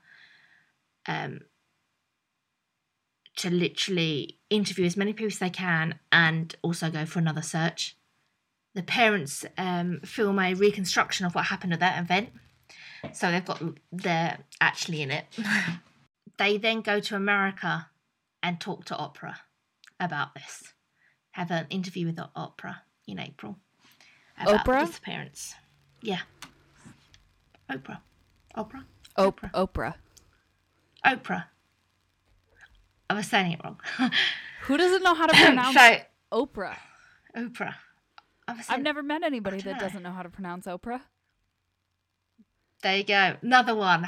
What's the score now? We need someone tallying this shit up. We really do. I can't believe that your mispronunciation of Oprah Winfrey's name has never come up before in our friendship. It's like blaspheming. It's like blasphemy of your country, isn't it? Like, you love Oprah. I don't think we love Oprah. I think everyone loves Oprah. The world loves Oprah. Yeah. Oprah was a gift to the nations, not just America, the world. For you. Everybody gets a school. Everybody gets a school. Yeah. She made so many, and that's what you're giving away. You get a school. Yeah. Yeah. So they go to America. They have they go on Oprah's show and talk about her disappearance. Yeah. So that's quite a big thing for. I don't know how to explain it. I personally think that they not glamorized it, but I think their publicist for the case might have done some slightly odd decisions of what they thought would be best to get the word out there, personally. So you think that the parents did some things that were inappropriate? I don't think it was them. I think it was like a publicist. Like, I think they hired a publicist to do that work. Oh, okay. You know what I mean? Yeah. Because they were rich, right? Like, the McCanns were pretty wealthy people. And they were... Yeah, they were middle class. Like, they were both doctors, so... Did they have... Why do I feel like I thought that they had, like, some sort of connections to, like, powerful people? No. For some reason, I thought that they had, like, some sort of, like, in with someone. I don't know why. I don't know where I got that from. On the 14th of June, in 2009, a known paedophile called Raymond Hewlett says he was in the area at the time, but he has an alibi, but he has no plans to reveal it. So he said, yeah. What a dick. I was there. Hey, by the way, I was there. I was there, but like I'm not going to tell you why or when or anything else about it. Yeah. But bye. What a dick. I remember the story was about a paedophile ring. Oh, that's the Wonderland. Yes. Or no. That's correct. Oh wait, is it Wonderland? Yeah, it is Wonderland. Yeah, it's Wonderland. Yeah. Yeah. Which is like a really was a paedophile ring, isn't it? So we move into 2010 now, and one of the biggest things in 2010 that happened with the case is that the McCanns have a book deal. Oh, okay. Yeah. They get a deal to write a book about their daughter's disappearance, and they also launch an online petition to help force a UK and Portuguese joint review of all evidence in the case, because currently at that time they were doing separate investigations, the UK and Portugal. Yeah. Yeah. They also told the Portuguese police they want more evidence collected, and that the Portuguese police basically saying that it's like gold dust. It's like 4 years later. Right. 3 years later. Right. Sorry, 3 years later. And anything, it would literally be like impossible. Yeah? Yeah. 2011, an appeal was made to the Prime Minister, and he asked London Met Police to investigate the case now. So it wasn't just in like a general case, but the Prime Minister specifically asked for the Met. And Scotland Yard also take on the case as well. So Scotland Yard is like the detectives, if that makes sense. Yes. They're like a separate force, yeah. Yeah. Okay, I'm going to skip forward. We've got a few other claims that they're more depictions of what Maddie might look like at certain stages of her life. Yeah, they're all being released. I'm just going to skip forward because it's basically the same to and fro in with the two police forces between Portugal and Scotland Yard. Yeah. Relaunches of the investigation over and over again. A few documentaries, a few interviews, and whatnot. Okay. A new suspect, in 2020, a new suspect was identified being linked to a VW camper, pictured in the original investigation back in 2007. And the suspect is called Christian B. And he apparently confessed to a bloke in a bar that he knew something about the disappearance. Okay. When it had came on, a news report had come on the bar in where he was, and he told his mate, yeah, I done that. Great. And he basically alleged that dude. he suggested he's responsible for her gone missing. Also in that bar, he also showed, because he was on trial by the German police, because he was a German man, yeah, already for sexual crimes, he also showed the bloke in the bar a video of himself raping a woman. An American tourist in Portugal, 2005. So he's always been in that area, sort of thing. So he travels to Portugal quite a lot. Yeah, and is a douchebag a lot. Yeah. That video prompted the bloke in the bar to call the German police to alert them to the suspect around the time the 10th anniversary of Madeleine's disappearance. But he was already in jail and being investigated for alleged... For the other things he had done. For the other things he'd done, yeah. And child sex abuse crimes as well. Also this year, Scotland Yard said that they received 400 tip-off about the disappearance of Maddie since the new suspect was identified. Really? Yeah. In his case, in Christian B's case, led by the German prosecutors, the lead prosecutor for the case has written to Maddie's parents this year and also telling them he has concrete evidence that she is dead, but he refused to tell them why. He said that that to reveal that evidence would jeopardise his investigation, so he couldn't tell them. Oh, okay. I guess that makes sense. But it's also like, if you can't tell them why, then why did you tell them? Yeah, exactly. But apparently, after media coverage of his comments, the McCanns issued a statement and said reports they have received a letter from a German authorities stating that Madeleine is dead are false. So he said, the prosecutor said, I sent them a letter, and they're saying, no, you didn't. They said it's unsubstantiated stories that are caused unnecessary pain and anxiety to our friends and family, once again disrupting our lives. We just want to get on with our life and find our daughter. Yeah, that seems like, yeah. So, yeah, that's where we are now. Well, that guy from the bar sounds promising. Hopefully that pans out. Yeah. There was one article that I just saw online. And it was... Maddie McCann detectives believes case could be solved in 2021. A suspect, Christian B, to be quizzed in the new year. So that was yesterday. Ah. Sunday, yeah. So it's still, on the 28th of December 2020, it's still going on. Yeah. Well, hopefully that's good that they're saying they might have it solved. Yeah. Hopefully. To give them... He's actually moved to a maximum security prison for his own protection. Safety. Yeah. The German police are actually trying to work alongside everyone else and hoped that they can find like the inconsistencies, what they need to iron out before they question him to link him to the disappearance of Maddie. They said they will remain as determined as ever and will absolutely not let up in the new year. Good.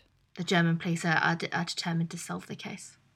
But yeah, that's the case as it stands, and there's a lot more information you can find about this literally anywhere. Just type in the old Googles. In the old Google. Good. Yep. One day Google will be old. Yeah. It will. Sad, isn't it? Do you remember Ask Jeeves? That was my search engine of choice before that. Oh my God, yeah. I remember that from like middle school. I would have never have thought about that again for my life if you didn't just say that. Do you know what I mean? Do you have things like that where you're like, oh my God, I know exactly what you're talking about, but if no one said it to me ever again for the rest of my life, I never would either. Do you know what? The other day I was scrolling my phone on TikTok, and there was a bit of music, and it was like, this TikTok said, I've had this song in my head and I don't know where it's from, and it just lives in my head rent free, and it's do you know, I don't know if you, and it's just that I know tune. That song. Right, what song do you think it is? I don't know. Right, but I know the sound to me, literally, but I don't know what it is. Things like that pop in my head all the time. Like I scroll through it, I don't know why. I like old things always. I remember shit of like really peculiar, obscure stuff. I feel like so I don't feel like I have the same memory that I used to. Do you feel like this? Is this like a thing you just get because is it just me, or is this like an olding thing? I don't feel like I have the same type of memory as I used to, but I find I'm much more scatterbrained than ever. As I've hit my late 20s. Me too. I'm much more scatterbrained than ever. I don't know what that's about, but what I really mean is that I find myself not being able to remember things that I know I used to. Oh, as in like you're like losing memories, if that makes sense. Yes. Like I feel like I'm like, which I'm sure, I guess like that is an old, like as you get older kind of deal, I guess, because maybe you have to, you learn something new, you got to kick something out. Maybe it's like that. I don't know. But, but I feel like the longer ago, like I don't remember those memories anymore. Like they're fading. Do you believe that thing about that we only use like 1% of our brain? I don't know. I don't know. I don't know. I guess I don't know enough about neurology. You can train your brain to remember things better though, Jess. Yeah, like, there's like things there. But see, the things that like you take the time to purposely remember, you will remember. Like and like things that are a big deal, like traumatic things or exciting things or whatever. Like you're always going to remember. Live in my head.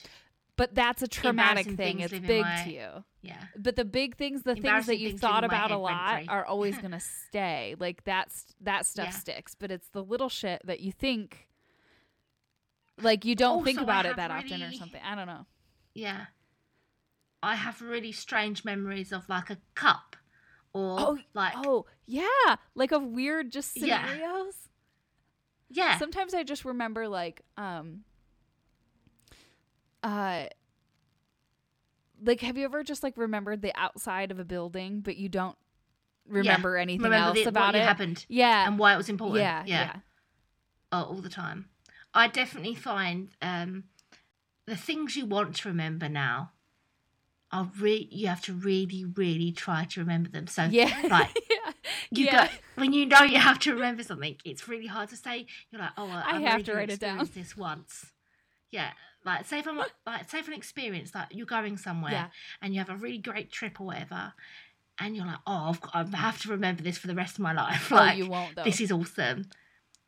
Definitely don't. Definitely won't. I can't. Definitely won't. You can't remember the I wish you could like relive the emotional, relive the thought, but you can't. You literally. Apparently, I've read this thing that when you remember something, you're remembering the last time you remembered it. I've read that before too.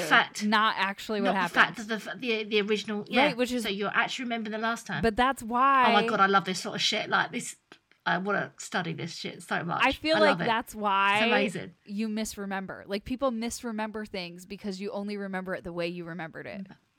Exactly, and it's This is why. It's the way you interpret it as well. This is why, and my family will freaking love that I'm going to say this story. But this is why when I was little, I don't remember how old I was, okay? But some scenario happened where I lied about something I did.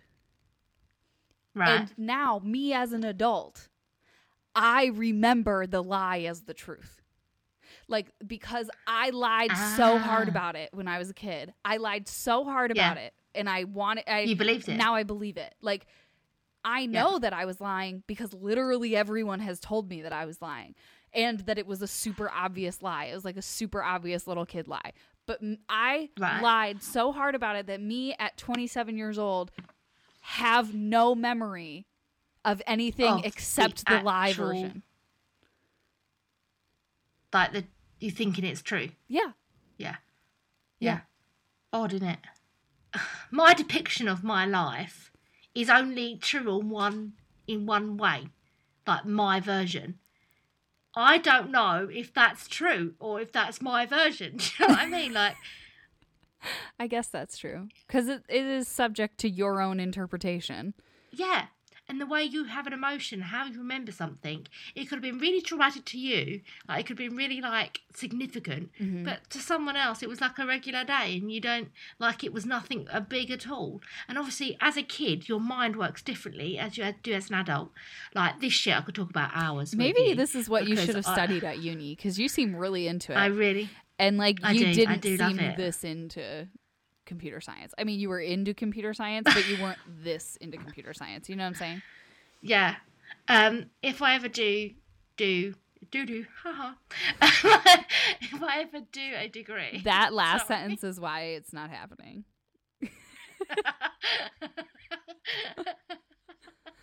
If it ever does happen, when I stop laughing at doo-doo jokes, I want to do a open degree where I can study everything that I'm ever interested in. And one of them is like psychology and sociology, and I want to do crime. How do you do an open degree? Basically, they're worth credits. So each year you choose. Most things are like planted together, so like they weave into each other. Especially in the social sciences, as they call it, they will have a bit of everything in. But an open degree works in that the first year you do like a introduction to each of the things you want to do, but that's like parts of the year. So the first part of the year you'll do psychology. Mm-hmm. The next part of the year you do criminology, or a bit of I wanted to do design as well, so I wanted to do like computer aided design as one of my things, but not like animation or anything like that. Mm-hmm. And that's quite hard because most things, like, they put together you a program of all the different classes you can like take together, and it's pretty diverse in what you can study in an open degree. And then the second year, some have prerequisites, so you have to make sure that you've done that unit before, and the same in the third year, but they're all worth credits. And then the whole degree is worth, you've got to have a certain amount of credits to have a degree. Okay. But that's how it works. But then you have a degree in nothing, a degree in everything. You have an open degree. You have an open degree, and that's what it's called, and it'll be a Bachelor of Science. It can be a Bachelor of the Arts. Yeah, but then what job do you get with that? You can't decide. So you can say I've done an open degree, and you can link. So a lot of people link their different subjects together.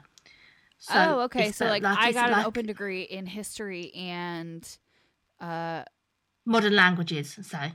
Okay, so I got an open degree in history and modern languages. So now I want to get a job at a Spanish museum. Yes. Got it. So you can just do kind of, I mean, you could even do it just for fun. Like if you just want to learn stuff. You can do it for fun, yeah. A lot of people, like a lot of older people, they want a degree. I like how you started with elderly and changed it to older people. Older people. I think it's more PC, isn't it? If I say older people, not the elderly. Like this 90-year-old woman, like, I need to know. I'm studying a computer course. I'm doing IT. Aw. Website building. You know what? If she's 90 and she's taking a computer course, good for her. She's keeping up with the times. But here we are back at the end of this episode. If you're even still here after the story ended many moons ago, don't forget to do all the rating, subscribing, reviewing, and all that stuff, because it'll make other people want to listen to us. Anyway, we're wrapping this shit up. Thanks for being here. Good night. Good night. Goodbye. Farewell. Adios. Is there any other way I can say goodbye? Okay, cool. Bye.